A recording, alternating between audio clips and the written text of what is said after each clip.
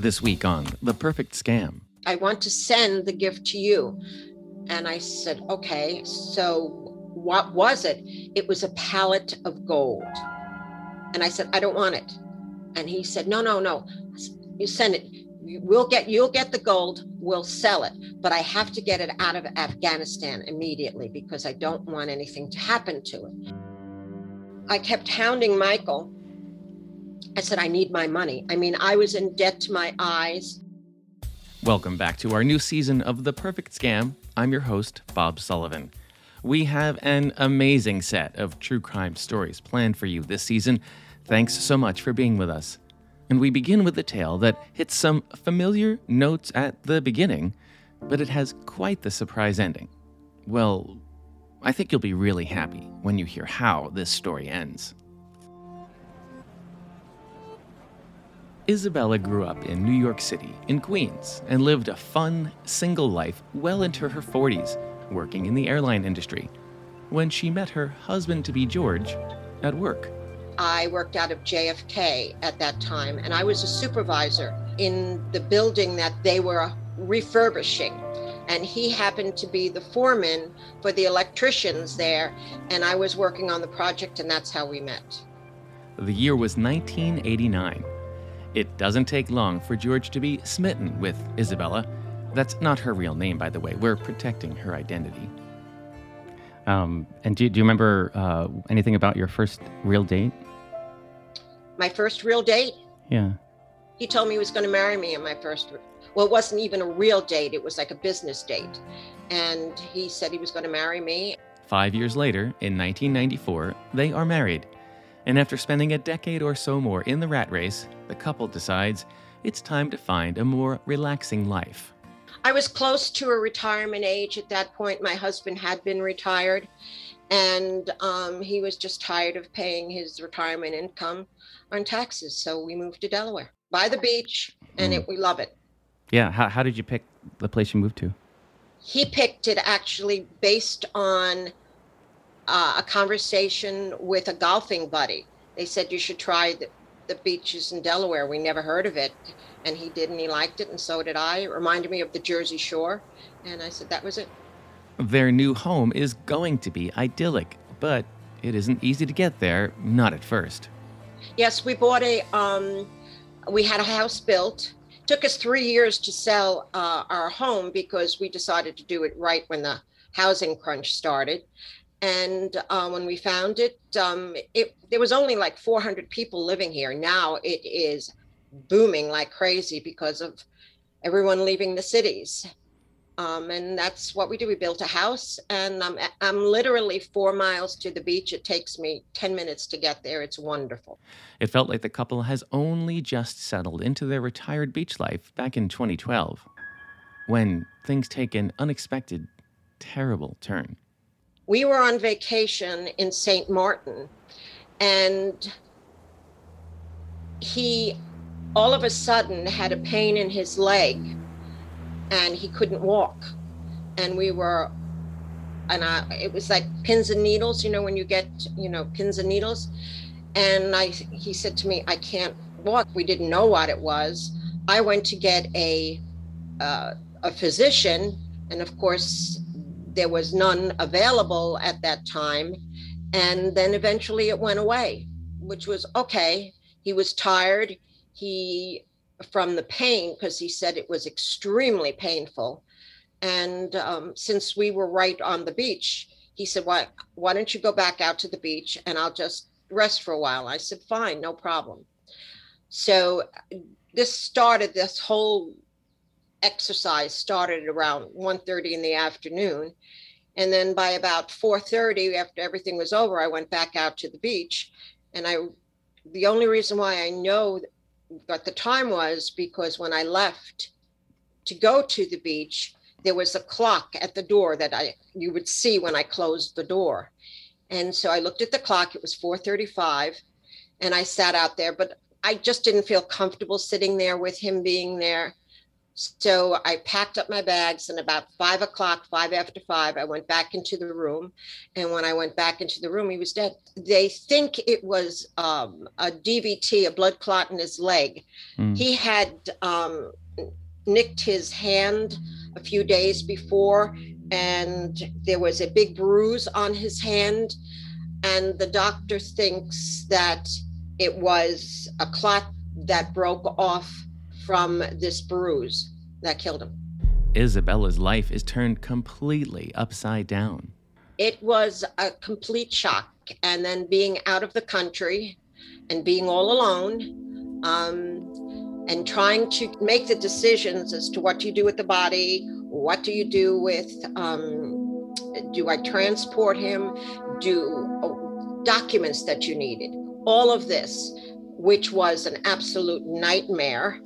But fortunately, I'm a very organized individual, and I just focused, and I thought I had to go to the Prime Minister to get certain things done so that we could leave the country. But I had him cremated. When his ashes were, they told me his ashes would be ready. I went to pick them up. The box was warm with his ashes. I mean, it was an absolute nightmare, but life goes on. Oh, I'm so sorry. That sounds like such a horrible, my God. And so you come home, and now you're looking at a very different version of the life that you would imagine in Delaware, right?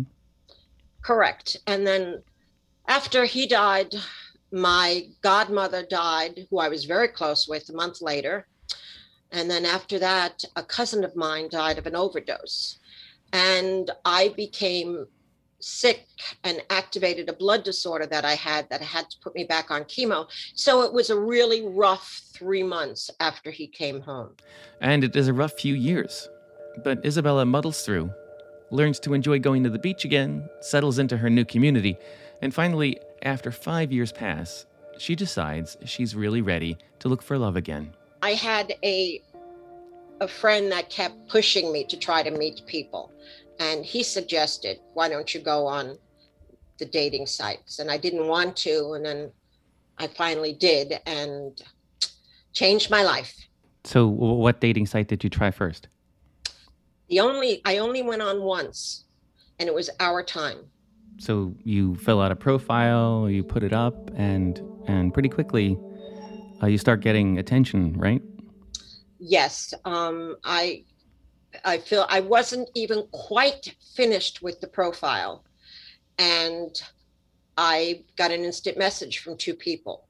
One was from Oregon, and one was from West Virginia. And I was like, why would anybody from those parts of the country want to contact me? So I responded to the one from Oregon, and I said, why are you contacting me? You live 3,000 miles away. And he says, I'm moving to Delaware in 2 weeks. Now, that intrigues Isabella. He would be local very soon. Well, I was a little skeptical at first. The entire time I was skeptical. But I went along with it, and I said, okay. And then we were communicating back and forth. And he said, let's get off the site and we'll go to our own methods. And he said, first we'll text, then we'll do email, then we'll have a phone conversation, and then we'll meet. And I said, fine. So, but that was within, what, a month or a day or a week? The same day. Wow. He was very aggressive, pushy, I would say, is more than aggressive. And I said, fine. And he contacted me, quite quickly, constantly, for the next few days. As things heat up over text and email, Michael lays out his life story for Isabella. It is quite dramatic. Well, he told me he was a retired colonel who had a wife who was killed in a car accident, and she had a business, and that he retired to take care of the business. He had one child. His son was in the military over in Syria, and he was moving to the East Coast. And I said, why Delaware? And he said, well, I was born there. And I was like, born here? And when I think back, the age length, he said he was a military brat. There was a military installation back then when he was born. So I said, okay, that would last. That makes sense. So he's on his way to Delaware to begin a new life, maybe with Isabella. But first, before he can move back east, he says there is something important he still has to do with someone who was very important, former General David Petraeus, who is head of the CIA at the time. What happened was he told me had been in military intelligence, and this was around the time that General Flynn was removed from his position, and he was asked by General Petraeus. He got a call to go interview for the position. And I'm like, right, sure. And he was going to Washington, and I verified that there were a number of individuals. They did not give the name, not just one or two, that there was 50, if I remember correctly, 15 people that's names were submitted. So I said, okay, well, maybe that's what he is doing that. Satisfied that Michael's story checks out, Isabella sits at home and waits to hear about how the interview goes and when Michael might be able to start his move to Delaware. Instead, a surprise request comes. He went for the interview and he came back, and on his return flight, he contacted me before he was getting on the airplane. He said to me, could you do me a favor? And I said, I'll try. He said, my son needs some iTunes cards right away. Could you purchase them for me, and I'll give you the money when I see you? And I said, okay, but I've never purchased an iTunes card. And he said to me, yeah, just go ahead. And then how do I do it? And he explained to me how to do it. And I said, okay. And I said, all right, it was only a small amount of money. I'll do that. It's a small amount of money. Was it, $25, something like that? It was like $300. Gentleman, he's in the military, I'll look at it that way. I'll get it back, not to worry. Isabella doesn't think much about the money. After all, she expects to see Michael in a week or so. But then he says there will be a delay in his move. A very important mission has come up. Well, the next thing I knew that he was still supposedly moving and packing and everything. So I was just waiting for the details of how he was getting there, et cetera, et cetera. So the next day, he contacts me and says that General Petraeus asked him to do an assignment for him to go to Afghanistan. It seemed that there was a lot of money that was missing, and he wanted him to just investigate if he could get some information about this. He'll be gone only 10 days. And he'll be back for good. And I questioned what he said. And he said, I can't say no. And I said, okay, that was it. And I went and I verified what he had said, because he had said to me, I'll show you. And he sent me a link of some of the information. I read a New York Times article about the monies that were missing. And I said, okay, there's some validity to this. And he was leaving the next day, which at that day was Sunday. This was 1 week after I met him. 1 week after you met him. So he tells you that he's on his way to Afghanistan, which I'm sure now you must feel this is kind of a whirlwind of things, right? Oh, absolutely. And you have to remember, he had said to me at that time, he gave me all of the signs that I would look for in a man, and he never met me. And I've never been on social media. So there's no way you could find out anything about me, nothing. And he said to me all of the things that I guess I would want to hear. And remember, my husband on his first date had told me that he was going to marry me. So it's not uncommon for me to have heard something like that. So I said, okay. Isabella had seen love at first sight before, felt love at first sight before. So it all sounded a little crazy, but not that much more crazy than her love affair with George. So he got on the airplane and he texted me. He was in first class, so they had Wi-Fi, and he was flown on Emirates, and he just gave me all these details, which I verified. But once Michael lands in Afghanistan, there is a small crisis. Well, a medium-sized crisis. So he said he wouldn't contact me until he gets settled, and I said fine. So I didn't expect to hear from him for a day or so. When he gets in Afghanistan, he contacts me early in the morning, and it happens to be President's Day. And he said to me, in a panic, I lost the camera that they wanted me to use. I didn't know what he was talking about. He said, I had to set up this camera to take pictures, to monitor, and I lost it. I left it in the cab on the way from the airport. He said, can you help me? I need to get another camera. And I was like, how can I help you? And I said, you don't understand. I don't live near an area where you can purchase. I'm not in the city, anything. And he was like, you've got to help me. You've got to help me. And he was pleading with me. I said, okay. So I went to drive to the one town that's closest to me to see if there's maybe a photo. We didn't even have camera stores. We have nothing like that. We're a beach community. I'm about 55 miles from Dover Air Force Base. And I didn't know what to do. So he kept calling. And then he said to me, I met someone here that can help me. I said, well, how did you meet him? He said, the guys here told me this person can really help me. He's helped them a lot. I said, okay, he can get me the camera. I said, oh, good. So he said, but you've got to send money. I'm like, okay. And he said, it's an expensive camera. And I said, well, okay.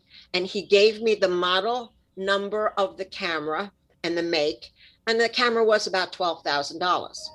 Isabella tried her best to figure out how to buy the camera for Michael, but there was no hope, not in her little beach town.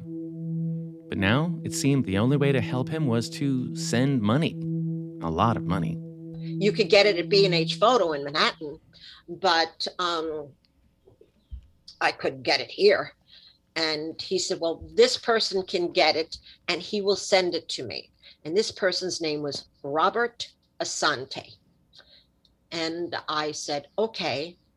So I said, well, how do I send him money? And then he told me what to do and how to get the money to him. I said, but I can't get any money. It's President's Day weekend. So he said, well, just send a deposit. And I said, okay. And that's how I learned how to use Western Union and MoneyGram. I've never done anything like this before. And I sent him $1,000. He gave me his name, his address, his telephone number, and this person lived in Ohio. And I said, okay. But I thought he was abroad with Michael, but the address was in Ohio. And in addition to Michael, I started communicating with Robert, and Robert would direct me to where the money should be sent. So I sent that, and he thanked me. And then they instructed me the next day when the bank was open to go to the bank to do a wire transfer. And Robert gave me all of the information to do the wire transfer. So you sent $1,000 at first, but did you eventually send the whole $12,000? Oh, sure. That and then some. Because when he contacted me, he said to me, the price is more than what he told you it was. And I said, okay. It went up to like $17,000. And I said, okay. So I took the money out of the bank and I went and deposited cash into his bank account. I had all of Robert's information. And so I deposited that money. Michael said Robert was able to get him the camera he needed and thanked Isabella, and soon after said he had good news. He had another mission he was secretly working on in Afghanistan, and it had been a success. So successful that there was a reward. Are you 55 plus? There are many ways your community could use your help. As an AmeriCorps Seniors Volunteer, you can put your skills to work for the causes you care about, whether that's by becoming a companion for an older adult, or a foster grandparent for a child, tutoring students, joining a disaster response effort, or fulfilling another interest. Choose how, where, and when you want to volunteer, starting at just a few hours a month. This is your moment to make a positive impact on your community and get back so much more in return. Visit AmeriCorps.gov/yourmoment today. Well, 2 days later, I hear from Michael that I have to help him again. I said, okay. And he said, what is your address? So I gave him my specific address. And he said to me, he had gone on a mission to help and he called him the king of Afghanistan. And he sent me a reward for helping bring back his son that had been kidnapped. And he had mentioned to me that they would go out on missions when he was waiting for the camera. So I said, okay. And he said, so I want to send the money I want to send the gift to you. And I said, okay. And so what was it? It was a pallet of gold. And I said, I don't want it. And he said, no. You send it. You'll get the gold. We'll sell it. But I have to get it out of Afghanistan immediately because I don't want anything to happen to it. So give me your address, and it's the shipping company's on its way. And I said, but I don't want it. So he says, no, take it and give me the address. So I gave him my address, and he says, I'll be in touch, and disconnected. But he says a pallet of gold is coming to your house? A pallet of gold. Wow. Well, I mean, I'm picturing several $1 million worth of gold. Yeah, but I'm picturing like millions of dollars of gold bars on a. Is that what you pictured? That's exactly what I thought of. The security, how somebody sending that to me. I said, I don't want that responsibility. She's also a bit skeptical of the whole story. But when she does some research online, things seem to check out. I didn't trust the story of what he was telling me about the king of Afghanistan.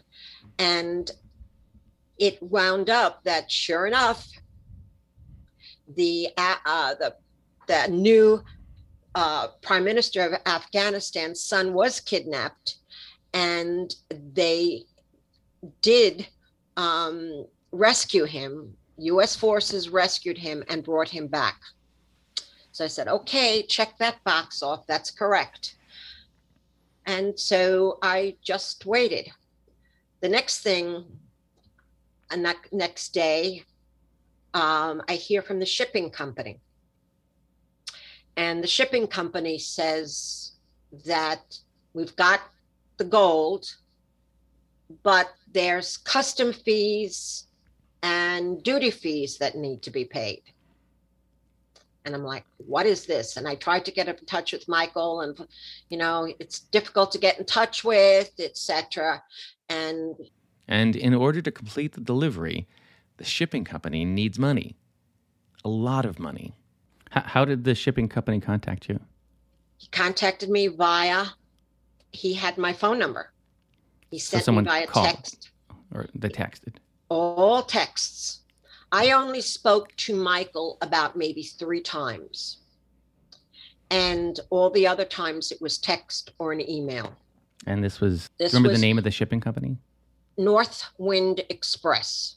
Okay. And I Googled it. I went to verify it and I Googled it. And yes, after trying to find it, which I did ultimately, there was such a shipping company. It had a beautiful website. It was based, I think, in Wisconsin, and it shipped worldwide. It specialized in precious metals, et cetera, and they needed this money in order for the shipment to proceed. Okay. So, but you were incredulous at this point. I don't want gold bars. I don't know about this rescue mission, but what happened next? So I didn't want them. Michael said, you just have to do this. I will give you the money back. Just think of all the money that's there. I'll sell it. I can sell that. His wife had coincidentally been a jeweler. So he had a gold license to buy and sell gold. So he said, just pay for this and what they want, and then we'll get it back. And I said, okay. Okay. So you paid these shipping fees and some custom fees, right? What did that amount to? A lot of money. They started off small in the sense that it was like 58,000, and then it went up for another 25,000. I had to go into my IRA to get the money, and it wound up being over $100,000. And once Isabella starts dipping into her retirement money, well, Michael and then Robert keep asking for more. At that point, that was that amount of money, and then they would ship it. They sent me, and I would not do anything. I had to see documents. They sent me documents of a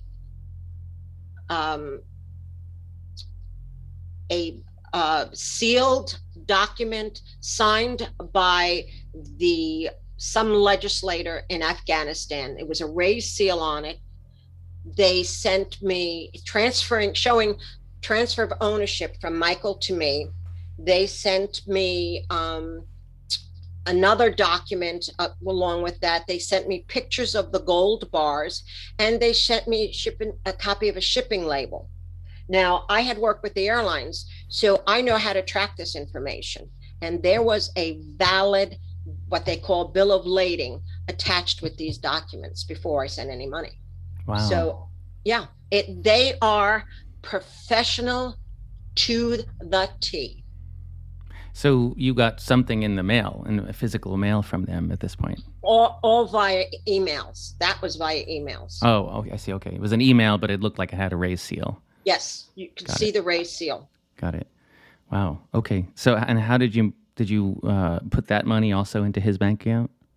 That money was transferred, wire transferred from my 401k into an account in Ghana. Oh boy. Wow. So, and this is money you had worked your whole life to save, right? Oh, sure. Weeks go by. Michael is finally ready to leave Afghanistan, but there is a holdup, and then a car accident. Each time, Isabella needs to send more money. He wanted to leave. They didn't want him to leave. He needed more money to get out of there because he had to pay some sort of duty, I guess, for himself. He had to buy his own ticket. And then he got out, he bought the ticket, and he went to Dubai. That's the way the flight operates, from Afghanistan to Dubai.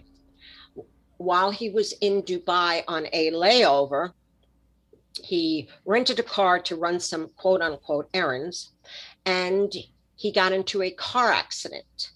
And the car accident, there was some damage to the car, and he asked me if I could give him money to to Dubai to get him out of Dubai to pay for the damage to the car. And I said, I don't have any money. I gave you everything. So he said they only wanted $125,000. And I said, well, what about insurance? I'm like, what car would be $125,000? So I'm thinking maybe a Mercedes. He said to me, they don't repair cars there. I said, well, this is ridiculous. Go to the embassy. And that was another nightmare, trying to get him out of Dubai. But you just said to me that you had given him everything. Do you mean, did you actually fully liquidate your 401k? Mm-hmm. I gave him my 401k. I gave him, throughout the course of everything, I mean, I gave him everything, any savings that I had. I even, in order to help further get him home, pay for additional fees, pay for additional, I had to take out a home equity loan. Oh my God. Oh no, it gets better. It gets better. Well, what happens next? So he then allegedly, Robert, remember, is still in the picture. Robert allegedly gets some lawyers to fly over to help him in the courts there. And the lawyers are communicating with me. One lawyer is anyway. And I had to pay for tickets on my credit card to pay for them to go to Dubai to appear in court. So I took care of that. He also needed additional money while he was stuck in Dubai. And how am I going to get that money? And as I said, I had to liquidate everything. So, bits and pieces, they had me send money to other people in Ghana. They had me buy another ticket for someone else to travel. Isabella has spent pretty much all her available cash at this point, but it's still not enough to get Michael home. So to keep the flow of money coming, he talks her into taking out some new credit cards and even a home equity loan. Well, he actually gets someone else to fill out the application for her. I didn't have the money. Yeah. So what did you do next instead? So that's what the thing was. I didn't have the money, and I had taken out the home equity loan. They had gotten this other individual that was with Raphael's bank had applied for this home equity loan for me. I didn't even apply for it. They applied for it all online, although I provided all the documentation. They provided credit cards with me.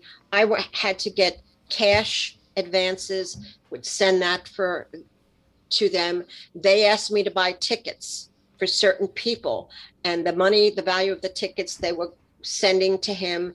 This went on for a good, in total of about a year and a half. This was going on. Yes. As Isabella starts to feel the weight of all these payments, Michael tries to prove that she'll soon get all her money back, that there's nothing to worry about. To prove that to her, Michael lets her log into what he says is his bank account. It shows many of her payments to him, and it shows a multi-million-dollar balance. I just, and as I said, I had to get a home equity loan. They introduced me to another person who was supposedly his banking representative from a bank in London, which handled all of his gold transactions. And this bank had his account information. He had me go into one of his own personal accounts into a fund where he had savings, and he had me hack into his account, I guess. And sure enough, there was money in there that showed he had all of this money that would cover my debt, the debt that I had. It showed when the deposits were made. It showed that it was a transfer bank from this bank in London. And however, in order to get money from there, I had to pay a fee.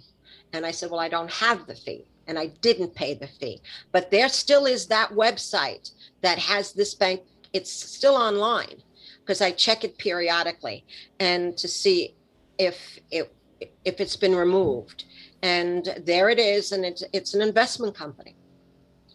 And it appears to have your money in it? No, his money, supposedly his money in it. But that was the money he was going to repay you with. Correct. Yeah. Just to show me, to prove to me that he did have money. It was, I guess, $12 million, something of that nature.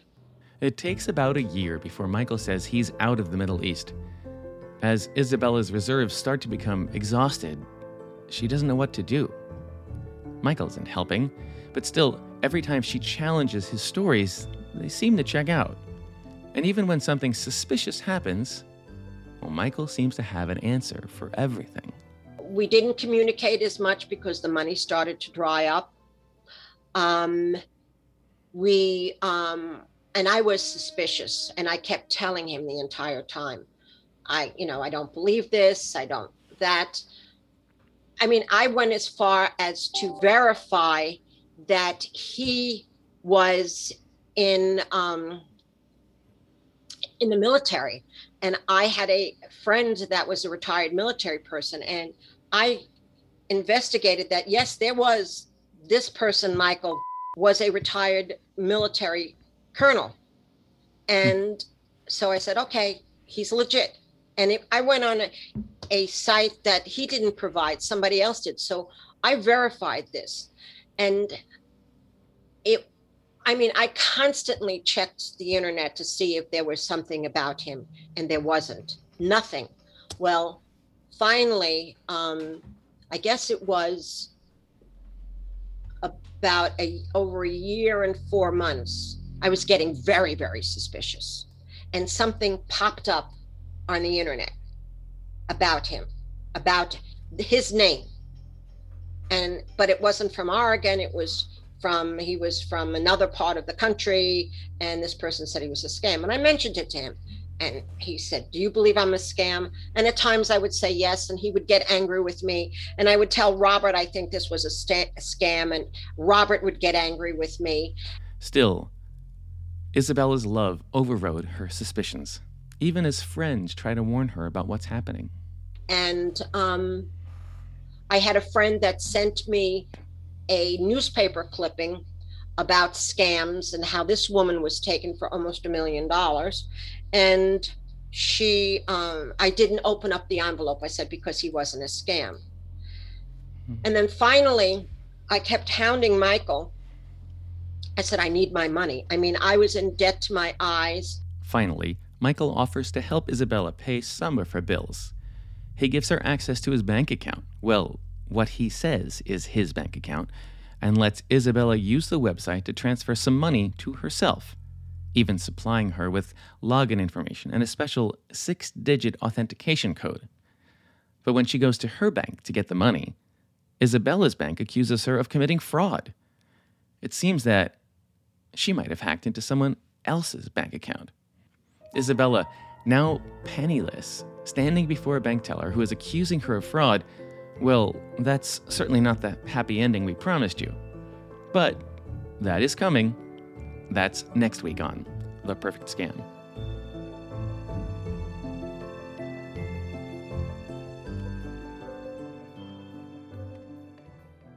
If you have been targeted by a scam or fraud, you are not alone. Call the AARP Fraud Watch Network helpline at 877-908-3360. Their trained fraud specialists can provide you with free support and guidance on what to do next. Thank you to our team of scam busters, executive producer Julie Getz, researcher Haley Nelson, associate producer Annalie Embry, and of course our audio engineer Julio Gonzalez. Be sure to find us on Apple Podcasts, Spotify, or wherever you listen to podcasts. For AARP's The Perfect Scam, I'm Bob Sullivan.